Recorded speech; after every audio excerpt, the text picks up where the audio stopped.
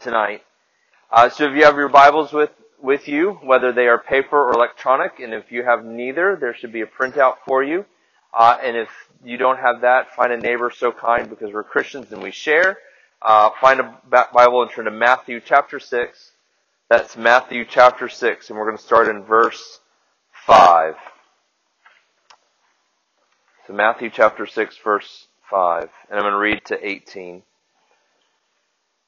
It says, "And when you pray, you must not be like the hypocrites, for they pray to stand and pray. They love to stand and pray in the synagogues and on street corners, that they might be seen by others. Truly, I say to you, they have received their reward in full. But when you pray, go into your room, shut the door, and pray to your Father who is in secret, and your Father who sees in secret will reward you in secret.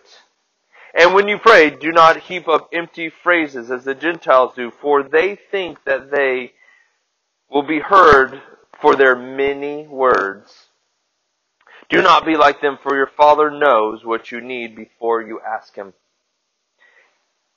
So when you pray, pray like this: Our Father in heaven, hallowed be your name. Your kingdom come, your will be done on earth as it is in heaven. Give us this day our daily bread, and forgive us our debts as we also have forgiven our debtors. And lead us not into temptation, but deliver us from evil. For if you forgive others their trespasses, your heavenly Father will also forgive you. But if you do not forgive others their trespasses, neither will your Father forgive your trespasses. And when you fast, do not look gloomy like the hypocrites, for they disfigure their faces, that their fasting may be seen by others. Truly I say to you, they have received their reward. But when you fast, anoint your head and wash your face, that your fasting may not be seen by others, but by your Father who sees in secret. And your Father who sees in secret will reward you ultimately in secret." In the word of the Lord. And this is a really beautiful passage. Jesus is really getting into the nitty-gritty of Christian life. The hypocrites that Jesus speaks of really are the Pharisees. He's calling out the religious leaders of the synagogues and of the Jewish people, because they would do exactly that. They would stand in the midst of the church, in the middle of a service, and in a showful way, stand up and make a prayer so that everyone could hear. So everyone would see, and they would make a big announcements in their big deep voices and make some audacious prayer that would get everyone's attention. Or, even better, they would go onto the street corners and they would have someone blow a trumpet, and then they would begin to pray so that everyone see how religious they are. Very much like the giving, right? Where they would have heralds and trumpeters, and they would go before, and they would draw attention to themselves, right? That word that we talked about, the idea of a theater, putting on a spectacle. And so Jesus warns, just as He did about giving, that our prayers should be done in secret. Now, clearly Jesus believes that we should pray over others. This isn't about not praying at all in public. This is about not making a show of public. Because when we come to the altar on Sunday, or when we pray before we start and when we end, all those are public. All you see me, all you hear us. But it's in a way in which you pray, or the heart in which you are praying. Are you praying so that you can be seen and recognized, or are you trying to pray so that God really connects with your heart?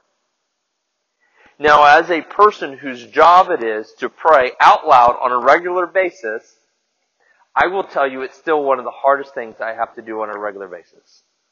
Whether it be one-on-one with someone, or in a group, or in front of a larger crowd, wanting to sound right is something we all struggle with. There's no one in this room who wants to sound foolish, correct? Right? All of us want to sound at least semi-intelligent when we speak.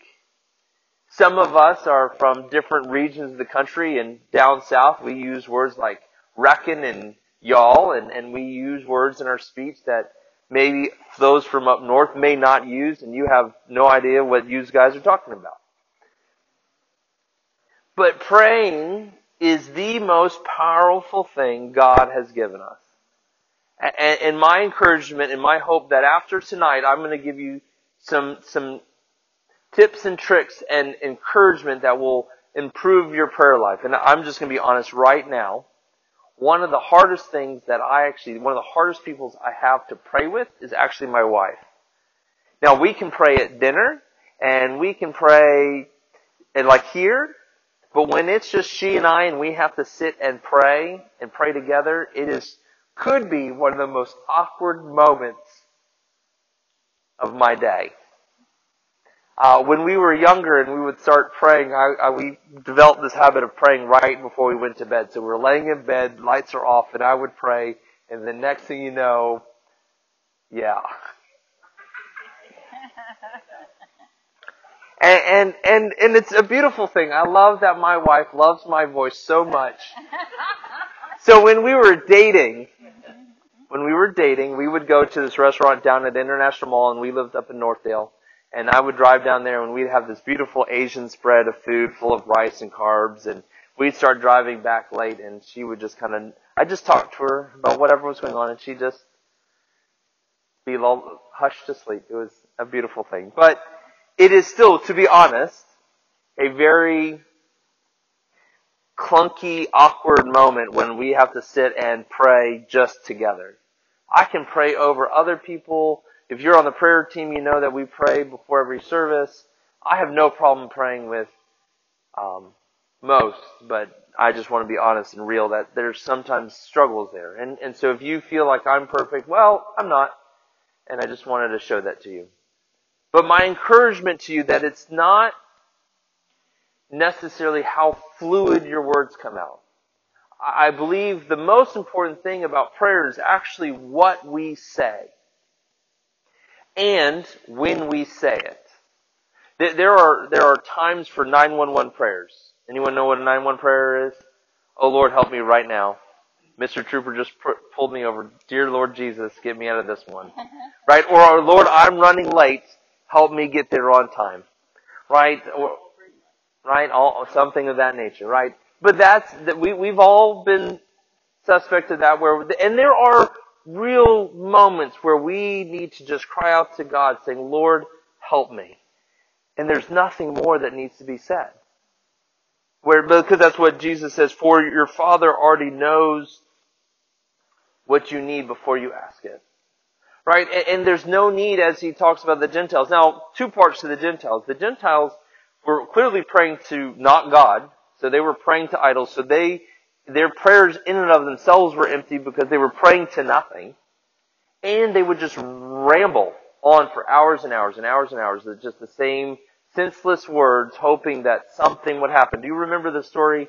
I believe it's in 1 Kings, and Elijah has come to King Ahab and charged King Ahab that he and his prophets of Baal are worshiping a non-God, and I don't remember the exact reference, but it's just kind of coming to mind. And so the prophets of Baal, there's about 250 of them, and they come to this place where they make two altars. Elijah has his, and the prophets of Baal have theirs, and he says, you pray for the first half of the day that your God Baal will call down fire from heaven and light your altar. And they proceed to wail and cry. They cut themselves, they bleed, to the point where they're exhausted. And Elijah, being a man of great sarcasm, going, well, maybe your God is on vacation, or maybe he's asleep, or maybe he's off relieving himself. And I love the Bible because it's so true. And nothing happens. So Elijah says, take 3 basins of water and fill them multiple times and pour them on top of the altar. And then he prays. And fire falls down from heaven. It laps up all the water. It consumes his altar, and then it leaps over and consumes the altar from the prophets of Baal. And that's the power of prayer. It doesn't have to be intense and wordy. It just has to be heartfelt and sincere. And that's what God is asking for us. And that's what I believe we see here in the Lord's Prayer. I believe, if nothing else, we have a outline for prayer. Depending on your denomination, you may have raised with saying the Lord's Prayer on a regular basis. And it was a part of your religious practice, where it was part of your morning or your evening or a call to repentance that you would say the Lord's Prayer. And I don't think there's anything wrong with actually saying the Lord's Prayer as it is. I think if you can pray nothing else, pray this prayer. Right? It has all the keys and all the structures that we need to talk to God. Number one, it says God is our Father. And God is a Father unlike any other Father. And I think the fact that we call God Father is important because unlike the prophets of Baal, our God is someone. He's not far off. He's not some guy in the sky. He's not some guy with a long beard. He's not some kid with a magnifying glass. No, no, no. Our God wants a loving relationship with you and each and every one of us. That our God loves us so much in a manner that He actually takes on a role of a father. That He wants a father-like relationship with His children. Now, some of us in this room probably had terrible fathers. Now, I'm sorry that you did. But God wants to be the best father ever. Right? Chris Tomlin sang the song, Good, Good Father. And I'm not going to sing it for the sake of not singing. But in those words, we talk about how much we are loved by Him and how much He cherishes us and cares for us. And that is in this idea of Father. And then, as we just read over Matthew chapter 5, that in heaven it says, it describes the heaven is the throne room of God. And so we recognize it by saying, Our Father, who loves us, who is in heaven, who sits in His throne room, hallowed be Thy name. The word hallowed is a word we do not use in modern English, but it basically means made holy. God's name is holy, but it's a past tense kind of word. It has been done, and because of who God is, He is holy. And His name is holy. And that beautiful phrase that Paul writes, it says, it is the only name by which you can be saved. And so we call out to our Father, and His name is holy, and we ask that through His name Jesus, His Son Jesus, that we can be saved. And we say, Your kingdom come. This is something I don't think we often talk about, but we need to know that there are only two kingdoms in this world. There's God's kingdom and Satan's kingdom.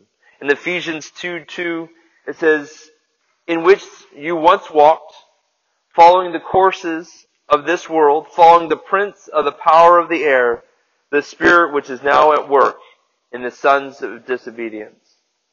It's Ephesians 2:2.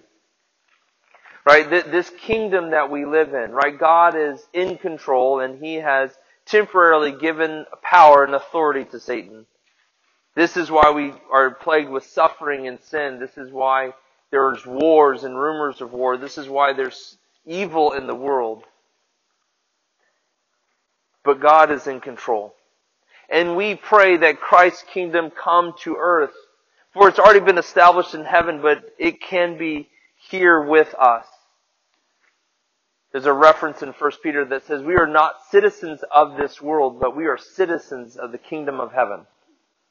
And when we begin to think that our citizenship is not in the United States or any other country on the planet Earth, but that we belong to the kingdom of God, our eternal value begins to shift because we think of that as which to come versus that which is.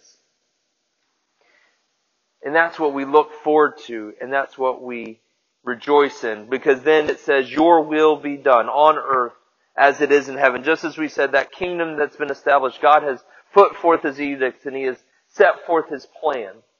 And we're asking God that He will bring His will to us, and that in it we might operate. And here's a few scripture references just for you to hear. You don't have to turn there. But first one comes in 1 Thessalonians 5:16 and 17. It says, Rejoice always, pray without ceasing, give thanks in all circumstances, for this is the will of God. in Christ Jesus for you. God's will for you is for you to rejoice always, to be in an attitude of prayer at all times, and give thanks. I know some of you are probably in the midst of a storm, a trial, a tribulation, that it is hard to be, yay, God. But just as we talked about a couple weeks ago when we talked about vengeance, the best way to combat evil is with good. So the best way for us to combat the hardships in our life is to give thanks to God, because it begins to change our perspective. It helps us think rightly about God in our situations, to know that God is in control. I love what 1 John chapter 5 says. 1 John chapter 4, verse 4 says, "Little children, you are from God and have overcome them, for greater is He that is in you than he that is in the world." And that is why we can rejoice. And then also in 1 John 5:14 he says, "And this is the confidence that we have towards Him, that if we ask anything according to His will, He hears us." So when we're praying, and we're praying in accordance to God's will, God answers His prayers. And even in 1 Timothy chapter 2, he writes that we are to pray for all peoples in all circumstances, including rulers and kings and peoples in high places, so that we can live peaceably with all, so that, as Paul writes, this is good and it is pleasing in the sight of God our Savior, who desires all people to be saved and come to the knowledge of the truth. That's 1 Timothy chapter 2, verse 3 and 4. This is the will of God that we're praying for. We're praying that people will come to know Jesus. Now, the interesting part about asking God to tell others about Jesus is He might use you to do it. So when you begin to pray that way, be willing to respond. As one of my pastors once would tell us, is like, if you are coming with a problem, you better be coming as part of the solution. God operates much the same way. If you're saying, God, your will be done, and help save the children in Syria. I just watched a video about the 150,000 displaced refugees in Turkey and Syria, that as they go through another conflict, as bombs drop right now, that if you say, God, I pray you do something for those children. If He says, I need you to go, the answer is yes. Cricket silence in here. Next it says, give us this day our daily bread.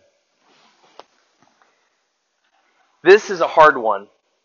At least something I'm personally working through right now, because giving us, when we pray, give us this day our daily bread, what we're saying is, God, I trust you to be my provider. His Hebrew name was Jehovah Jireh, and if you would like to turn with me all the way back to Genesis chapter 22. This might be a familiar story to some of you, and to some it may not, but I hope you familiarize yourself with this chapter in Genesis 22, because this is when God calls Abraham to sacrifice Isaac. And Abraham was an old man when Isaac was born. He was 99 years old. And now it's been about 12 or 13 years since he's been born, and so now Abraham is really old. And God says, I need you to take your son and sacrifice him to me. And when they go up the mountain and they take only wood and nothing else, no ram or anything of that nature, and as he lays him on the altar, Abraham says, the Lord God will provide for himself a lamb for the burnt offering, my son. And that was verse 8. And then later, he has placed Isaac on the altar. He's raised the knife to commit the sacrifice. And the Lord says, stop. And then verse 14, Abraham called the place, the Lord will provide. Now, if you have an NLT version Bible, it says Jehovah Jireh will provide. If you have a King James Bible, it also says Jehovah Jireh. Everyone else says the Lord will provide. But that phrase right there is literally Jehovah Jireh, which means in Hebrew, the Lord provides. Are you willing tonight to trust that God will provide? That does not mean that God will buy you a Mercedes-Benz. I'm sorry. But I do promise that if we are with a pure heart asking God for His provision, He will provide. Do you need a new car? God will provide. Do you need a better job? God will provide. Do you need peace in your house? God will provide. Do you need a meal? God will provide. That is a promise. But I think sometimes we aren't willing to ask, or we've set ourselves up that God's not going to respond. Some years ago I wrote a blog that says God doesn't want you to shop at Sam's Club. The premise was, if you can buy 50 pounds of potatoes and 5 gallons of ketchup, why do you need God to provide anything? Just saying. So trust God to provide. It's a true story. Next it says, forgive us our debts. So flipping back to the New Testament, going all the way to Romans chapter 3. This is salvation in a paragraph. Romans chapter 3, starting at verse 21 through 25. But now the righteousness of God has been manifested apart from the law. Although the law and the prophets bear witness to it, the righteousness of God through faith in Jesus Christ for all who believe. So how does righteousness of God come? Through faith in Jesus Christ. For there is no distinction. Right, Paul was talking to a group of people that were predominantly Jewish in heritage, and they thought that the Gentiles could not be saved. But God makes no distinction. Male or female, black or white, they are all precious in His sight. God loves the little children of the world. For all have sinned and fall short of the glory of God, and are justified. Wait, we've all sinned. So we're justified how? We are justified by the grace as a gift. It means it's not earned. It's not merit-based. It's not some kind of works. You didn't pay for it. You didn't put on layaway. It was a free gift. Through the redemption that is in Christ Jesus, for whom God put forward as a propitiation. This word's only used 3 times in the Bible. And it means the blood sacrifice that atones sin. And the only way for sins to be forgiven once and for all was through the precious gift of Jesus, to be received by faith. This was to show that God is righteous, because in His divine forbearance He has passed over our former sins, which means the forbearance is, it's just imagine you're driving a road, you take the same way to road to work every day, and you pass the same trooper every day, and he clocks you doing 15 miles over the speed limit every day, and he doesn't pull you over. That's forbearance. Right? And that God, we have made sin after sin, and we've committed an offense against God over and over and over and over again. But God, through His forbearance, has not brought permanent judgment upon us without giving us the opportunity to know Jesus. Amen. And it says, as we also have forgiven our debtors. So in Colossians chapter 3, if you want to turn there, verse 13, it says, bearing with one another, if anyone has a complaint against another, forgiving each other as the Lord has forgiven you, so you also must forgive.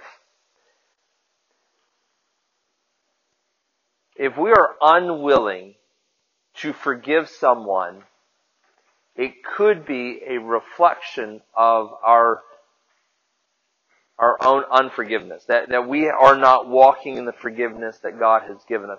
Because ultimately, if we have sinned much, Jesus tells the story of this. There was 2 men with great debts. One owed 500 talents, the other owed 50. The one with 500 went to his master, pled for his life, and the master covered over his great debt. And then the one who was forgiven his debt went to someone who owed him 50 and threw him into prison. Right? The man who just couldn't embrace that forgiveness, because the right thing he should have done was, in his forgiveness, gone and been willing to forgive someone else. So your Christian faith should resemble a life that's willing to forgive. to be reconciled. Now, will everyone reconcile with you? No. Should you forget about the offense committed? No. But if you're holding that as a grudge or a means of bitterness or hatred towards someone, let's forgive. For that is what we're called to do. Lastly, the prayer ends, and lead us not into temptation. We all face temptations, every single one of us. No one in this room is immune or exempt. But Paul writes these words in 1 Corinthians chapter 10, verse 13. It says, no temptation has overtaken you that is not common to man. God is faithful, and He will let you be tempted beyond your ability. And He will not let you be tempted beyond your ability. But with every temptation, He will also provide the way of escape that you may be able to endure it. When I was in youth ministry and pornography became something that was rampant on the internet, I would tell the youth that God put the exit button in that upper right-hand corner for a purpose. We in every situation are given an opportunity to escape, to close, to go away. The Bible is clear that we are to fight certain temptations, but we're to flee sexual immorality. But ultimately, through that temptation, through that struggle, through that season where maybe it's more comfortable to lie, or maybe we're willing to steal, or maybe we're willing to just continue to hold that grudge or to seek vengeance on our own, God is not leading us in temptation. But God will also give us the means to escape when tempted. And lastly, as I said before, it says, deliver us from evil.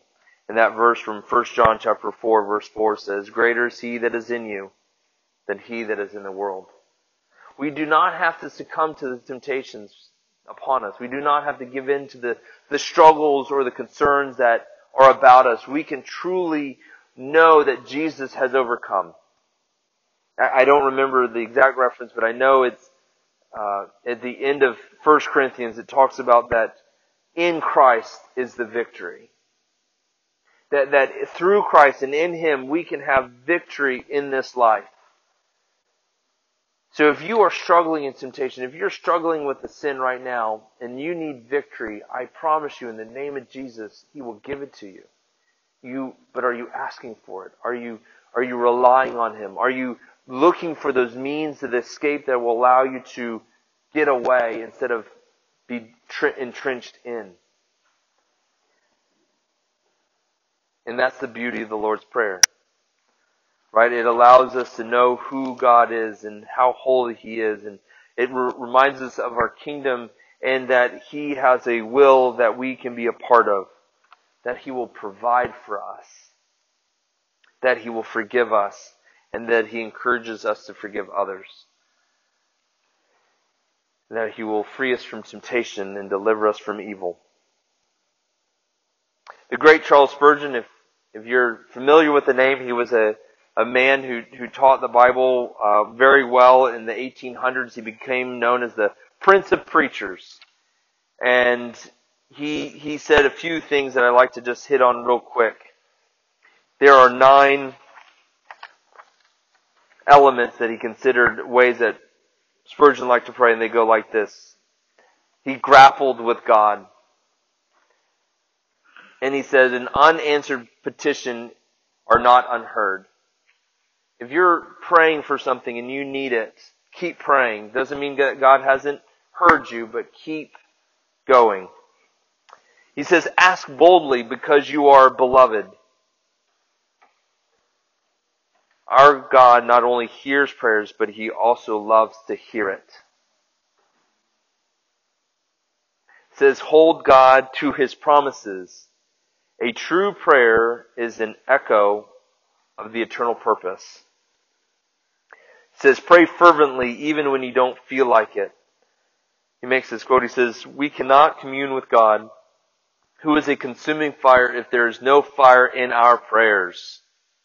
Prayer which is filled with doubt, our quest for a refusal. Pray privately. The less prayer is observed on earth, the more it is observed in heaven. Pray patiently. My least favorite way to pray. Prayer does not move. It says prayer does move the arm that moves the world. And he says this, the act of prayer is blessed. The habit of prayer is more blessed. The spirit of prayer is the most blessed of all. To develop a habit, a spirit of prayer. It says, measure prayer by weight, not length. Short prayers are long enough, not length, but strength is desirable. There's a story real quick of Charles Spurgeon. He would hold these great gatherings and people would come from all around the world to hear him preach, and this one woman came to hear him and wanted him to pray for her, and she just kept missing him. Eventually she came and said, Pastor Spurgeon, please pray for me. And he says, of course, my sister, I will. And he says, dear Heavenly Father, your will be done. Amen. And the woman becomes very frustrated. She's like, that's it? That's all you got? And Pastor Spurgeon says, there's no better prayer than for the will of God to be done. It says, groan your way to God. The essence of prayer lies in the heart drawing near to God, and it can do it without words. That echoes Romans chapter 8, verse 26 and 27. It says, for when we do not have words to pray, the Holy Spirit prays and groans too low to be heard. And it says, and then he who searches the hearts of God intercedes for us. So who better to be praying for us than the Holy Spirit who knows the hearts of God and can pray in a way that we cannot? To pray in the Spirit. And it says pray always. Just like it says in 1 Thessalonians. Just keep praying. Be diligent in prayer. Be fervent and the rain will come. So quick word on fasting. That was a beautiful thing on prayer, but quick word about fasting. I've often associated fasting with the beatitude, blessed are those who hunger and thirst for righteousness, for they will be satisfied. God has given us natural inclinations. He has given us the desire to be hungry and the desire to be thirsty for a reason. And when we fast, which means we do not take in food or drink, and our stomach begins to cramp and we go, ooh, I'm really hungry. Imagine our souls when they long for God. So Psalm 63 verse 1. I don't have time to turn to everything, but we'll turn to Psalm 63 verse 1. It says, our God, you are my God. Earnestly I seek you. My soul thirsts after you. My flesh faints for you, as in a dry and weary land where there is no water. Psalm 63 verse 1. So that's why I look so much at that passage where it says, blessed are those who hunger and thirst for righteousness. Because it is the thirst of our souls and the faintness of our flesh when we do not eat or drink that will associate to our souls. Because if you look a couple of verses down, verse 5, so Psalm 63, verse 5, it says, my soul will be satisfied as with fat and rich food, and my mouth will be blessed praise you with joyous lips. Verse 6, when I remember you upon my bed and meditate on you in the watches of the night. So the psalmist has gone from being hungry and thirsty to being satisfied spiritually as he sings praises to the Lord and he thinks on the goodness of God and his physical pain and that physical discomfort of not eating or drinking. So I do think that you could fast things like social media or sports or going to work or something like that. But ultimately, God, when He calls us to fast, it is to skip meals. It was actually much tradition, at least in Jesus' day, that Pharisees would fast on Mondays and Thursdays every week. It was a day of fasting. But they would do it just as Jesus described. They would mess up their hair and they would scruff up their beards and they would look clearly disfigured. Because for the Jewish people, fasting, as you look in the references in Joel, Daniel, in Nehemiah, including in Esther, that mourning came with weeping and humility. It was always about repentance. But they would put on sackcloth, which is basically potato bags, and ash on their face, so they would be very physically uncomfortable. And in that time of fasting, that's when they felt that they were honoring God the most. But it became a show. It became something they would walk around and it's like, oh, there's Joe. He's clearly fasting today. Look how terrible he looks. As opposed to what Jesus recommends, that if you are going to fast, he says, tell very few people. It's not that you can't tell anybody. I think if you're married and you're refusing to eat your wife's dinner, it'd probably be a really good thing to tell her you're fasting. Don't just, I'm not hungry. That's a whole nother prayer request that'll be coming later. But in earnest, there should be a practice of prayer and fasting. There's one little story as we close, is there's Jesus sends out his disciples. And they go about the country, and Jesus goes on a spiritual retreat of his own. And they come back, and they're going through this town, and this one dad comes in and says, my son convulses, and your disciples couldn't cast out this demon. And Jesus comes and speaks, and the boy throws himself, and he's thrashing and foaming at the mouth, and Jesus prays, and the demon leaves. Some translations, it's typically found in Mark. It says, some say, Jesus said, the disciples ask, why couldn't we do it? And Jesus' answer, this type can only be done with prayer and fasting. Prayer and fasting is spiritual warfare. It must be done with the mindset that we're going to war spiritually. We are, again, as we talked a few weeks ago about putting on the armor of God, that we are prepping for battle. Christianity is a battleship, not a cruise ship. And we must be in a mode of prayer in which we are praying bold prayers. So as you pray, my encouragement for you is to find some scriptures that you familiarize yourself with to pray. I was talking the other day when someone asked me about my prayers, and I said 80% of what I pray is scripture. Because God's word does not return void. Isaiah 55. So by knowing the scriptures, it's not citing the chapter and verse, it's not knowing what book it's in, but just know, right, that God guards our heart with peace, and that He wants to give us joy, that there's different things that He gives us, and that's what I pray is the scriptures. So my encouragement is take the time, create a list, learn to memorize some, and that as you pray, as my wife and I pray over our children, we pray that they grow in wisdom, favor, and stature. That comes from Luke 2:52, when Jesus grew in wisdom, favor, and stature. We pray the armor of God about them. We pray that your word, the word of God, would be a lamp unto their feet and a light unto their path. That's Psalms 119, verse 105. And our prayer over our children are blessings from the word of God, because we know that the word of God works. That it's living and active, that it has a purpose, and it does not return void. So as you pray, how you pray, find a way to bring that voice and be bold about it. Because God wants to hear from you. Amen.